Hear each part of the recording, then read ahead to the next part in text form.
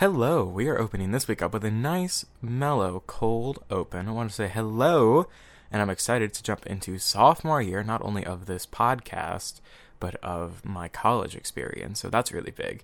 I want to do a quick cold open, tee up this episode, talk about the future, and then roll right into it.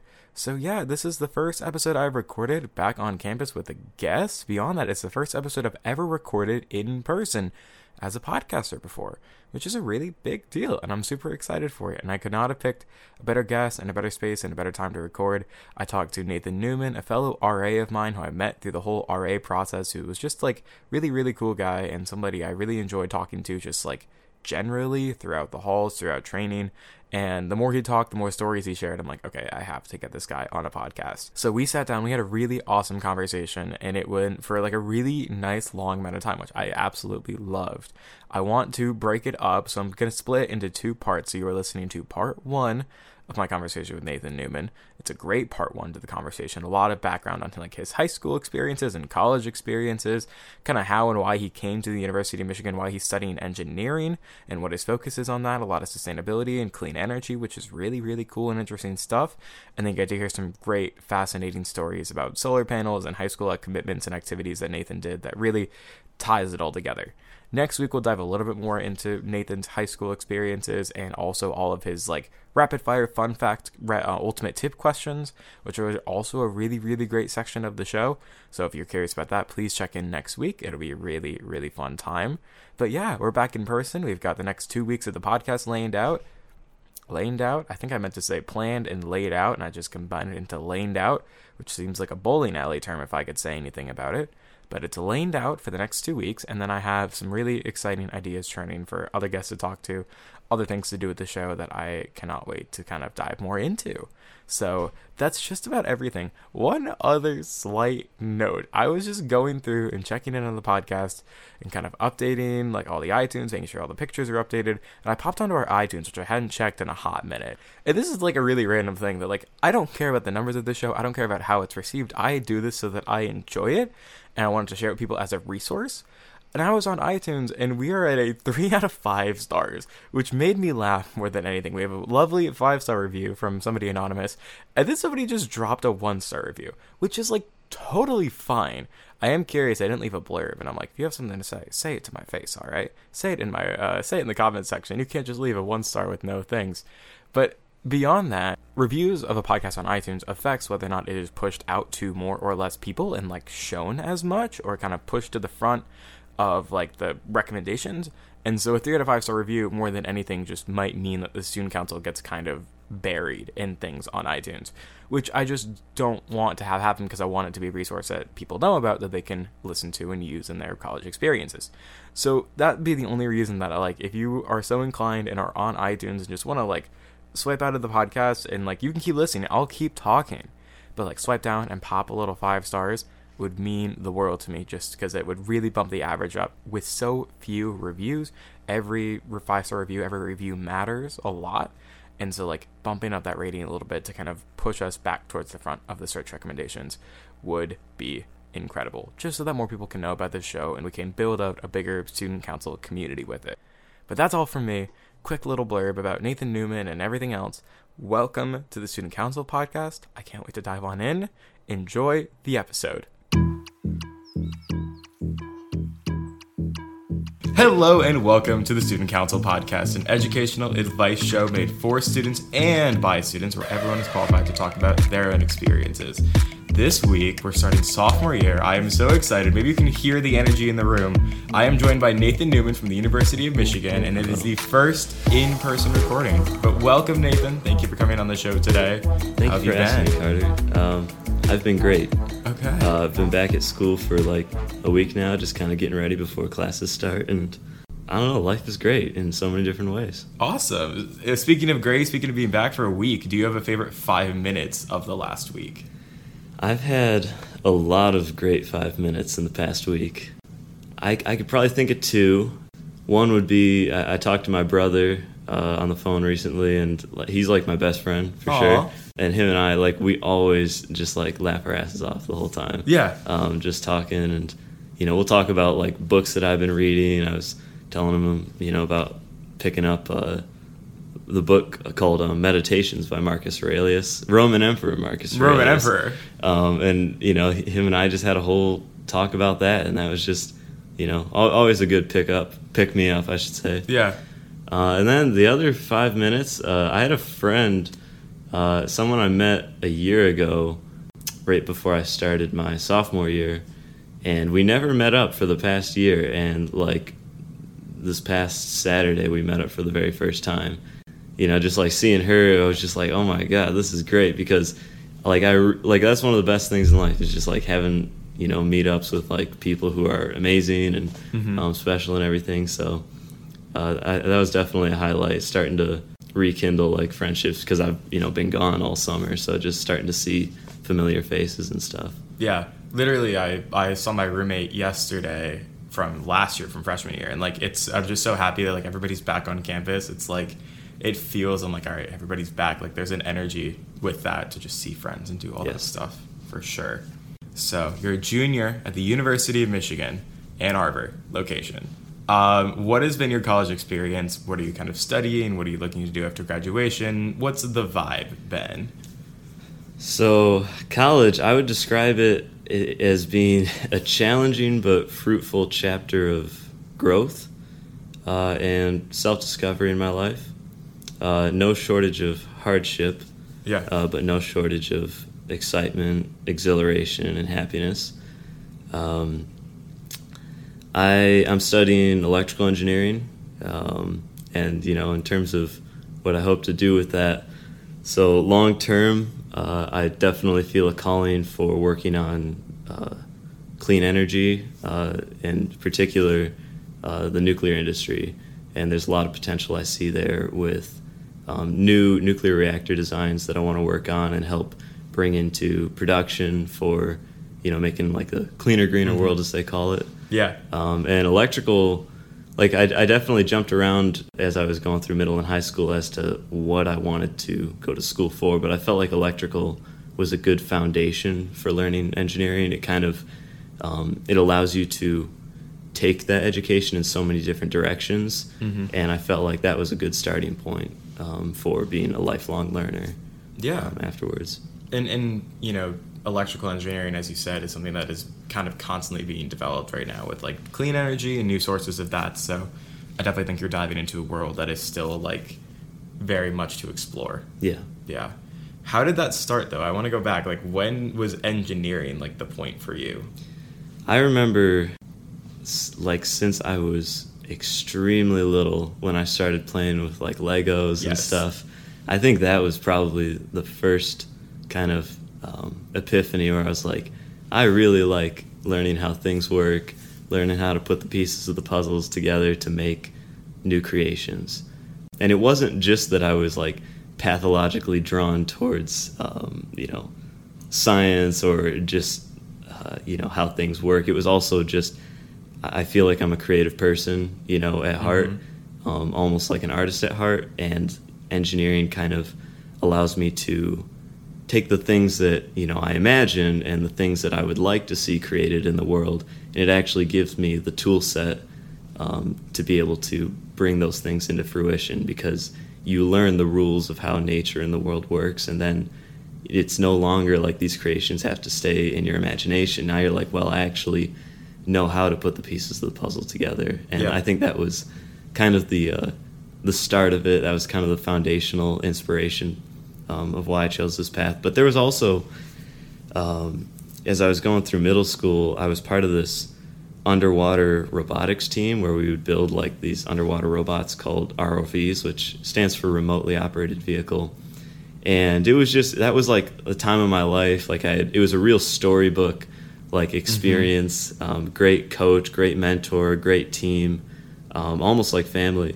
And I think I kind of became obsessed with marine technology and the water, so I actually wasn't going down the electrical route for a while. I was interested in designing ships and submarines and maritime vessels, so I was going to go down the naval architecture route. Wow.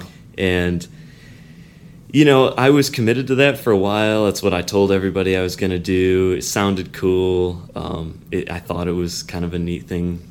But And then at one point, the voice of reason, my brother, him and I were having a conversation, and this has happened at like the most pivotal moments in my life, where him and I'll have a talk where I'm like dead set on what I want to do, and he'll just mention something, like a little pearl of wisdom that he'll drop, and then it just turns my whole world upside down. And I'm like, oh my God, that's a great idea. So he was like, well, I know you're like really passionate about climate change and, securing a better future for the world. That ships kind of have a notoriously bad carbon footprint, because once they get out of a harbor and into international waters, all the environmental regulations that countries put in place no longer apply to them. So they'll just crank on like the big engines that are just pumping out greenhouse gases. Mm-hmm. So if you really, care about this, I'm not sure if naval architecture is exactly going to put you in a position to work on that. And I was like, that's interesting. So I kind of went through a bit of a reassessment there, and eventually kind of found my love for a more fundamental engineering, which was electrical. Yeah. So that's a bit of the story there. There was a period where I wasn't going to do engineering at all, that I wanted. It's so embarrassing. I was like dead set on being a hip hop producer. Okay. So from about 7th grade through sophomore year of high school, I would obsessively go home every day and boot up my computer and just start churning, like composing songs, and sometimes like writing lyrics too, recording. But it was primarily just my passion for like composing the music, I think, was the driving factor. I love just kind of the eternal search for the right notes and everything, and stuff that really speaks to like the soul, I guess. Like that's where like my whole philosophy at the time with creating music was, I'm not worried about using my ears as kind of the medium for what sounds good. I want to make music that generates emotion. Like based on how it makes me feel is whether I consider it good or not. So I was like, it was my craft. Like that's what I did. I didn't care about school, anything. It was just about the music. And I was once again like, I think I'm gonna go to school for music production. And my brother's like, well, one thing to think about is that if you go for music production, the odds of being able to make money to be able to afford high quality audio equipment and all that is lower. What you could do is go to school for engineering, one of your other passions, and then you'll have, a good salary and all that, and then you can have the resources to pursue music, with like the best equipment you can get. Right. And I was like, that's a good thought. So I think that started to nudge me back in the engineering direction. But that was not like the thing that made me dead set on like a mission to do like the clean technology, clean energy, all that. That was later, as I was reading books and just became deeply inspired by what like certain people out there were doing with companies they were building. So that was like when the rubber really hit the road. That was kind of myself, but my brother definitely kind of nudged me in the right direction. He's never told me like, hey, this is what you should do with your life. Mm-hmm. But he definitely kind of hinted. He's like, hey, you might want to rethink this. And he was right in the end, because I feel like I'm definitely on the right path that I'm happy with now. That's awesome. It's a cool saga to follow. It was funny you talk about the engineering and like music track. I talked to a professor former UMich student, now a business professor in marketing, but he went to U of M for engineering, did not enjoy it, graduated, started like a music company, and then went down a whole marketing pipeline and ended up working with like Beyonce and all that stuff. So like it's really funny how these paths intertwine, and I feel like music kind of intersects with so many different like creative fields, like engineering or anything else in between. So, yeah. Well, it also, I think, speaks to the duality that I'm not just, the non-creative, like heartless, like engineer who's purely about logic. Like there's deeply an artistic passion within that I think is like half of who I am. So it's kind of interesting to watch this like it's almost like this Jekyll and Hyde thing within. It's like, do I pursue, the art, or do I pursue the engineering? But it's like, at the end of the day, you can do both. I think I'm more rooted in the engineering, but I always maintain the music wherever I go. I don't try to leave that behind, I guess. Yeah, like they're both kind of barreling toward the same conclusion, like in a way. That's cool. I'm curious about U of M in particular coming to Michigan. Like, how did that kind of come up for you? Was Michigan like one of the big schools, top schools you were looking at, or like how did you kind of get to that point? So this is an interesting period, the college selection process. Well, when I was a senior in high school, I was extremely focused on like the technical projects I was working on, the teams I was a part of, like robotics and all these different things. But one thing I definitely wasn't obsessed with was college. Like I was hoping that things would work out, but I definitely had like a pretty average SAT score, and my GPA was not bad by any means, but it wasn't like, based on the statistics I was reading about the average person that gets accepted to schools like U of M, I thought I was out for the count, like it wasn't going to work out. And I was like, well, this kind of sucks, because like U of M would be nice. It's really like the location that I would like to be at. I feel like, I'm more of a cosmopolitan type of person, so going somewhere rural or a smaller town was not really what I was looking for. And so I was down in the dumps. It was weird, like, because I had all this like ambition in like my junior and senior year. I was working on all these things that I cared about, but when it came to college, I was just like thinking it wasn't like I was going to have to go to a college that I wasn't particularly interested in. And so I waited till the last hour of the last day to put in my application for U of M. And the only reason I did it is because I had a friend who went here from my hometown who said, you never know. Like, don't assume you won't get in. Like, you might as well just apply and see what happens. So I, made up the essays. I filled out the application. I was like, screw it. Let's see what happens. And I didn't hear back for a while. No surprise. They probably had the other 50,000 applications to get through before mine. Right. Right. So I was like, well, we'll see. And then I applied to some other schools like Michigan Tech, which is where my brother went. Oh, cool. And that probably is where I would have gone, that or Michigan State. I was kind of between the two. It was going to depend on financial aid and all that stuff. Both would have been good schools. And then, one day I got that email and I was like, holy shit. Yeah, right? Like, oh my God. Like, life just took a turn, because I was actually... I was getting concerned. I was like, oh man, what if I have to go to like, this school, and I got to figure out, this housing situation and all these different things. And I felt way less prepared. And then U of M, it's like they came in, they're like, hey, congratulations. I was like, okay, I'm saved. Life's going to be okay. It's going to work out. But yeah, so I wasn't, stressing about first pick, second pick college, all that. I knew that I wanted to pursue engineering and go to a reputable school, and I had my hopes that it would be somewhere that felt more like home. And it just so happened to be that Ann Arbor is like the exact kind of town that I wanted to hang out in for the next few years. So I was more than happy. But I did not have my stuff together nearly as much as the next guy, I think. But it all works out. It all works out. I don't think anybody had their stuff together when it comes to college app, to be honest with you. Like, yeah, I think some people, I've met a lot of people, and I tell them about the last hour of the last day, and they're like, you're making me nervous right now just hearing this story. And I'm like, I know. I should have been nervous. I don't know why I ever let myself do that, but I was pretty fortunate. I'm glad it worked out. That's cool. Yeah. Speaking of, you talked about having to figure out housing in other schools. How about figuring out housing at Michigan? We met because we're both RAs now, but like, how's your housing journey been at U of M? So I started out on that place known as North Campus.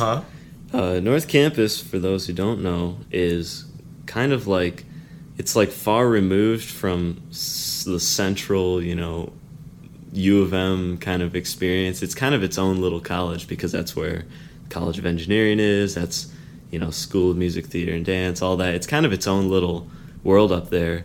And it's nice. It's like nature-filled, lots of trees. It's quite lovely up there. But it definitely was an experience because I just felt like I was removed from downtown Ann Arbor and what people typically consider the classic U of M experience, I guess. So I was, worried about that. But the one thing I'll say is the people that were there is what made it worth it. Because I met some of the best friends of my life in Bursley, which was the dorm that I was living in. So I really can't complain about the time I spent there. I will say, like, in terms of just what housing is like, I would say, it's comparable to most average public universities. I think it's kind of standard what you expect when you go to a dorm. I would say, as a freshman, like, it wouldn't sweat about where you end up. North Campus, Central Campus, all that. It's just like the people is really the key factor that you look for, because that's what you take with you as you go forward in the coming years. Yeah, that's a great answer. What prompted your decision to go back as an RA, sophomore and then junior year? Yeah, so RA, so there's kind of three things I would say that kind of led me to this. So first, it was my love for interacting with people. I'm very much a people person. I love meeting new people, so whenever, it's moving and you got all these parents and new students coming in, and it's like, there's a reason that I love just going on the community walk, just checking in on people, trying to help out, because I just love, making new friends and, helping people out. So that was definitely a factor. The other thing is, whenever I try to put myself in a job or a role, I try to align it with my talents. And so I think, my ability to lead others and kind of be a leadership figure was something that I felt I was talented at, and I could benefit, kind of the community by basically being an RA. So, yeah, I thought, well, this is a job that I could do. I'm a social person, but I'm also, I feel like I'm pretty decent when it comes to leading groups. And then the other part, of course, is like the financial benefit, because, I don't come from like a wealthy family. So I was like trying to be smart about how could I be strategic and set up my college experience so that I'm not, taking out exorbitant amounts of loans and everything. So that was definitely kind of the third pillar of why I went with it. And then coming back, for junior year, I would say the same thing. I had a positive experience the first go around, and here we are now. I'm really glad. Any tips you would give to new RAs? I'd say that the best thing you could probably do is be authentic. I know that, like, kind of the stereotypical RA is kind of like far removed from their residents in terms of like they're not viewed as one of them. Everyone kind of looks at them as like the police officer. Like don't interact with the RA. Like just try to steer clear. But I think if you can be a genuine and authentic person, just be like the chill RA who takes the time to get to know people, I think that's probably one of the best things you can do, because I found like that's how it worked with my first go around with my residents. Like even as they were moving in, I was hesitant to just come straight out and say, hey, I'm your RA. First, I just introduced myself as a person, started to have a conversation, and then I'd mention it during the conversation later on. But the focus should be on building authentic relationships. And I would not just recommend that for someone wanting to be an RA, but just life in general. Yeah. I think authenticity is probably the number one quality I look for in other people, and it's probably the number one quality that another person could exhibit if they, want to have success in relationships and building community. Yeah. No, you're absolutely right. I think that it's so critical to all elements of life, but I think it can get kind of muddled when you're thinking about stuff like RA, or especially like those kind of like weird, like awkward leadership dynamics, if that makes sense. Like I think a lot about that to stuff in high school too, when like I'm club president, but everybody else is also in this club and we're all kind of on the same page, but like there's a weird type, like just being authentic, not letting that stuff like, not letting a title or kind of a role get in the way of anything else is really important. Yes. Yeah. Now, I want to dive back into your high school experience, because you were talking to me about this the other day, and I was like, okay, cool, we have to have you on the show now. Even before that, I was like, okay, I just have to get this person on a microphone. But I want to talk about Shoe Club. Tell me, what is Shoe Club? And then just let's start there. What is Shoe Club?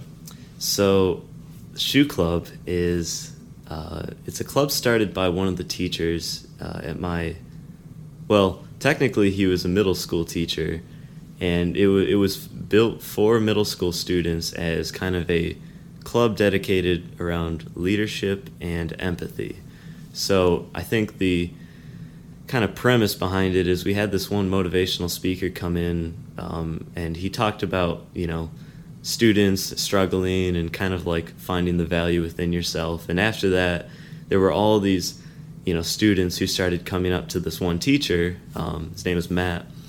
And they would kind of start sharing their stories with him, and because he was a very empathetic guy, and he would always listen, and he started to realize that there was like a serious opportunity here to give students kind of an outlet to start to learn about empathizing with other people, and so he built the Shoe Club. And basically the reason it got its name is because you're trying to walk a mile in someone else's shoes, learning to be empathetic, learn who they are.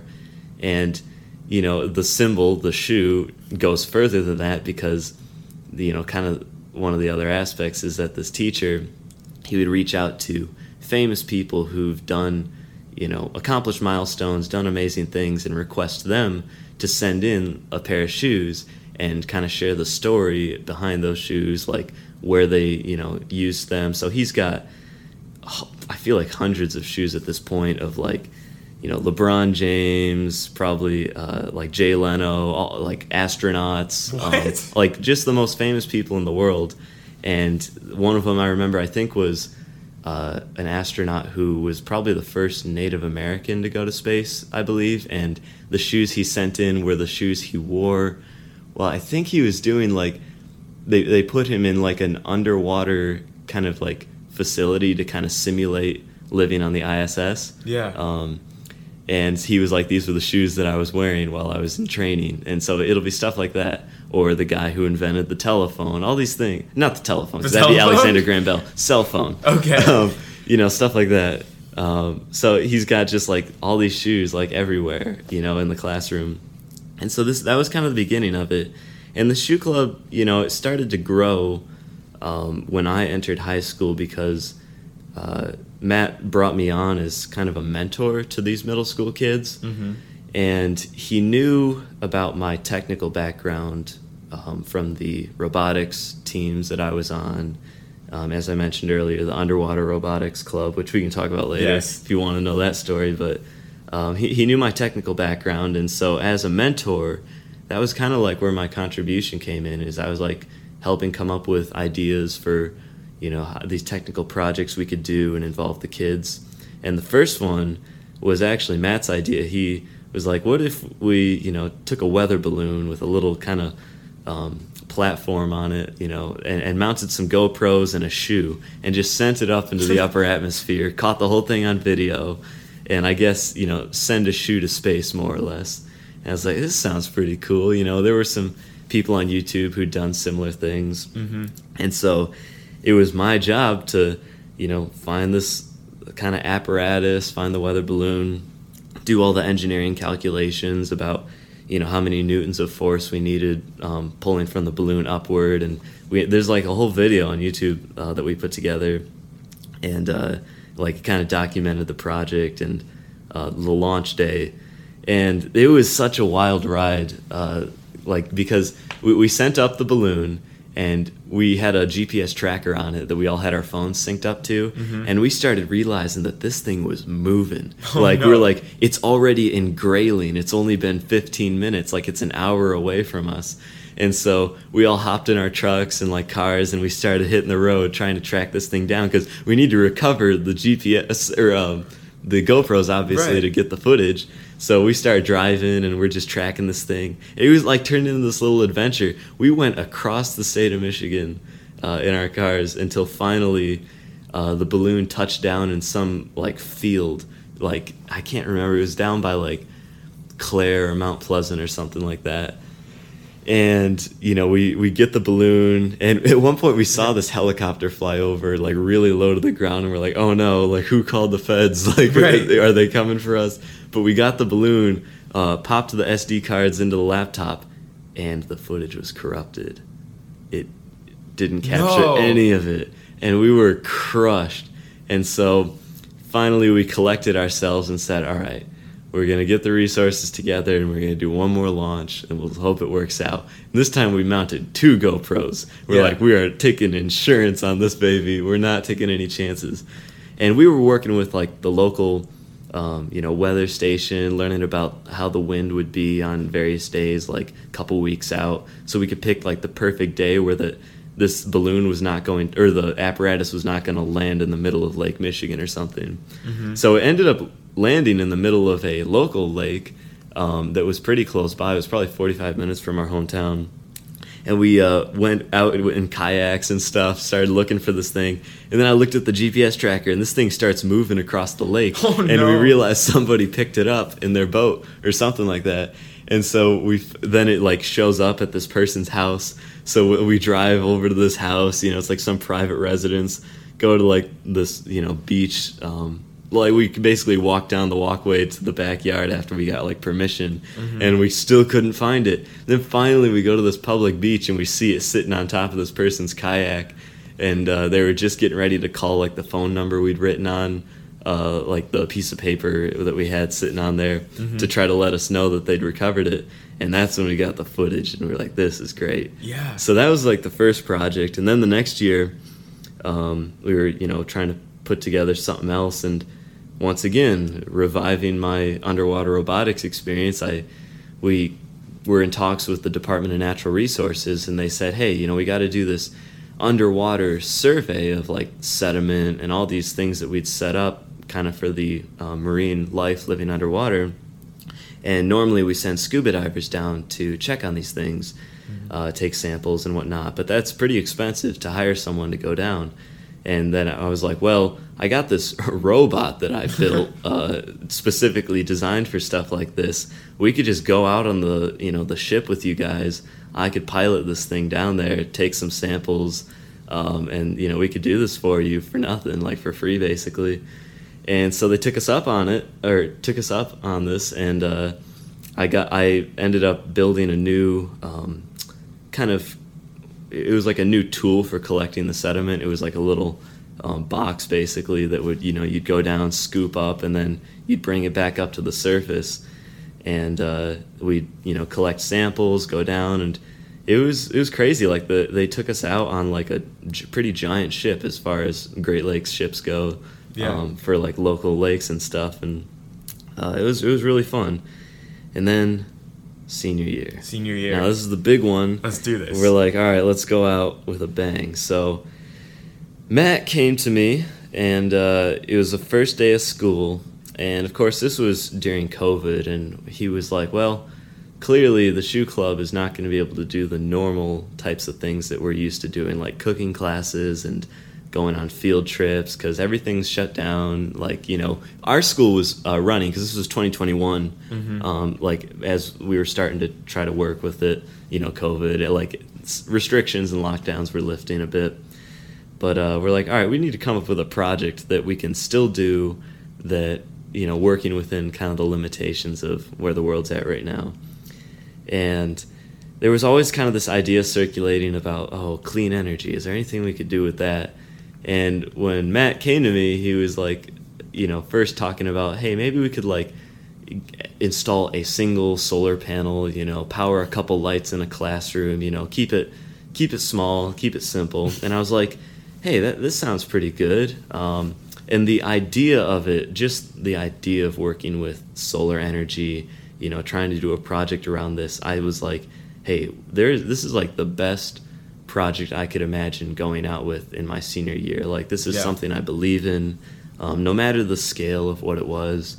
And so I was like, yes, like, I'm your guy, because he once again asked, he's like, will you help me do this? And so I was like, yes. So I kind of became like, I guess, technical director, whereas Matt was sort of the overall like coordinator. He was the one, obviously helping lead the shoe club students, middle school students who ended up helping out with this project. So to my pleasant surprise, it didn't end up being one solar panel for a couple lights. It inflated. As we started to talk with experts and specialists in the area who, were experienced building solar arrays, they started talking to us about, oh yeah, you could put up like a 10 kilowatt system. It'll cost about this much, and you could just kind of have an array of solar panels, and this is like how much you would need to have an appreciable amount of energy generated. And at one point we were thinking, okay, 10 kilowatts, like that's reasonable. It'll probably cost like $20,000 or something like that. Mm-hmm. We could do that. That's manageable. So we started working on that. We started working towards the goal, talking with experts, writing grants, trying to get donors.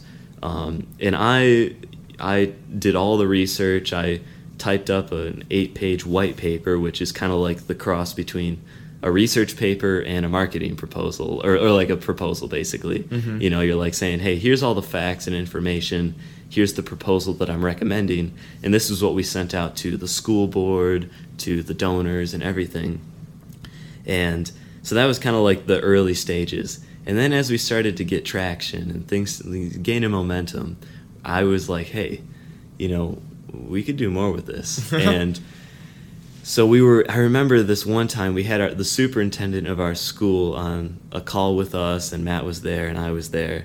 And we were talking with I think one of the potential solar installers or one of the specialists, and we were originally planning like doing like a 10 to 15 kilowatt solar array, and I was like, hey, like realistically, what would you recommend, like a 20 or 30 kilowatt system? Like, do you think that that's feasible? Because I was really trying to hint at like, hey guys, like we could really do something here. And I remember the guy saying like, yeah, like a 30 kilowatt system is, and I think he said, yeah, I would go with a 20 kilowatt system because that's like a pretty substantial amount of energy that you'll be generating. It's a much more appreciable size. And so that was the goal. So, after we had all these grants coming in, we started getting in like thousands of dollars worth of support. We were going out into the community doing presentations. We probably did like 10 to 15 presentations, I feel like, to various different groups. And it was amazing.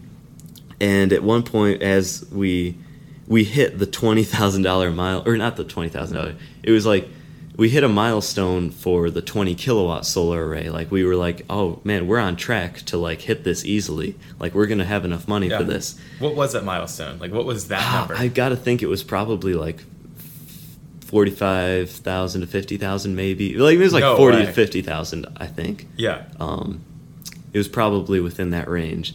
And I was like, all right, guys, like we have a choice here. Like we could settle with our success up to this point, or we could up the ante and increase our ambition, because I think we could go take this further. And it was a unanimous vote by every middle school student, myself. We're like, we're going to up the goal to 30 kilowatts now. The new goal is $70,000. And this was like blown out of proportion. Like this was the largest student-led project in our school's history by a long shot. Yeah. And we're like, oh, this is getting spicy. So we had a GoFundMe. It was like the final like $15,000 that we needed to close the deal. And that was the hardest part, because you're getting like $10 donations, $30 donations, and you're just trying to get the whole community to get behind this project. And, the interesting thing is, like, the town, I lived in, it was like a small rural town. Like, these kinds of things like clean energy, those sorts of, like, policies, you wouldn't think were very popular in a town like this. But, like, it was absolutely amazing that everybody got behind this. Like, we didn't have many, if any, detractors at all about what we were doing. Like, people of all types, of all different beliefs about, political, like people who were on very different ends of the political spectrum were still happy to be like supporting this project. And that to me was like the most inspiring aspect, because we literally got the entire community behind this thing. Yeah. And they all came through for the GoFundMe. It was amazing. And I remember, we finally hit our goal. We exceeded like the 70,000, like by a long shot. And we were like, okay, all the extra money that we're getting from this point from the GoFundMe is just going to go towards education. We're going to teach kids about the solar energy. We're going to teach them about how it works, kind of all these different things.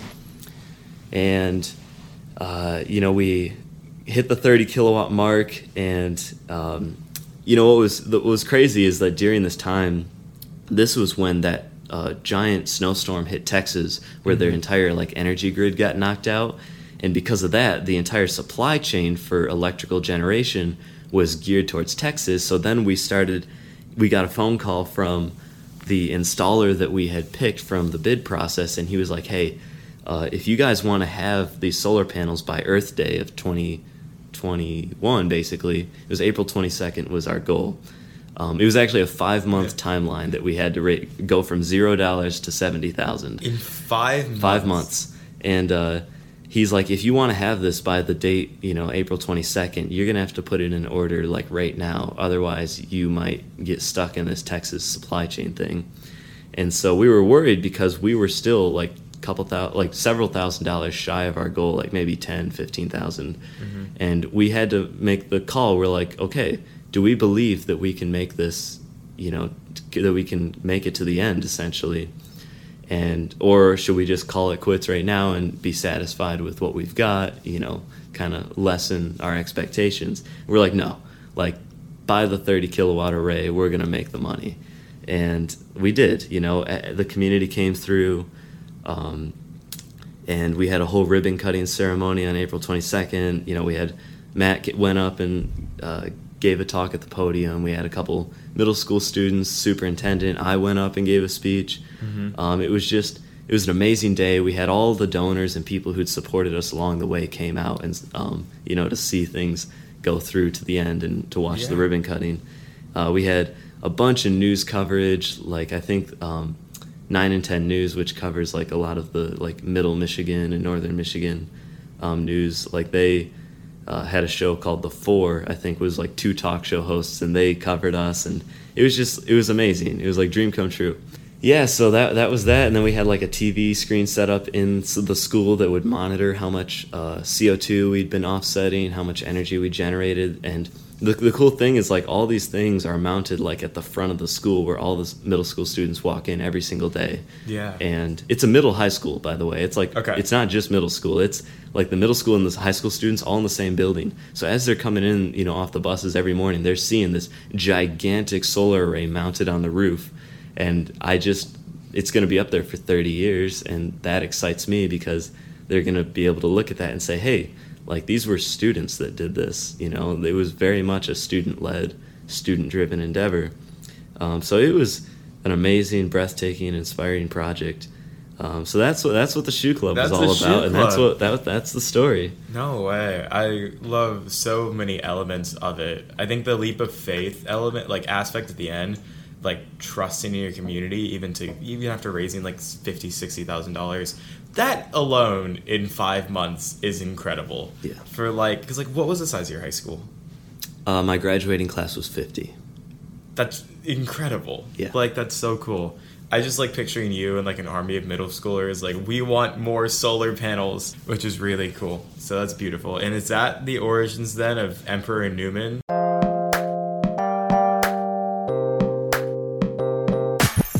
That has been part 1 of the Student Council with Nathan Newman. Check back next week for the last half of that interview. Nathan goes into a lot more pieces of advice and details about, ultimate tips, song recommendations, the drill, so on and so forth. But he's got some really, really awesome tips in there that you do not want to miss coming out next week. That's all from me this week. Thank you so much for listening to another episode of the Student Council. You know where to find us, but if you don't, our email is stucopod@gmail.com and our Instagram is stucopod. @StucoPod. I trust that you can figure it out. I believe in you. Now, that's all from me. I hope you had a great rest of your day listening to this. I just hope it went well. I hope if you're a first year kind of going through orientation week this week, that's going really well. I wish you the best of luck and the best of times there, specifically. And I wish you the best of luck and the best of times in all of your educational endeavors. We're covering all the bases this week. Thank you very much for listening. And also, the Student Council is adjourned.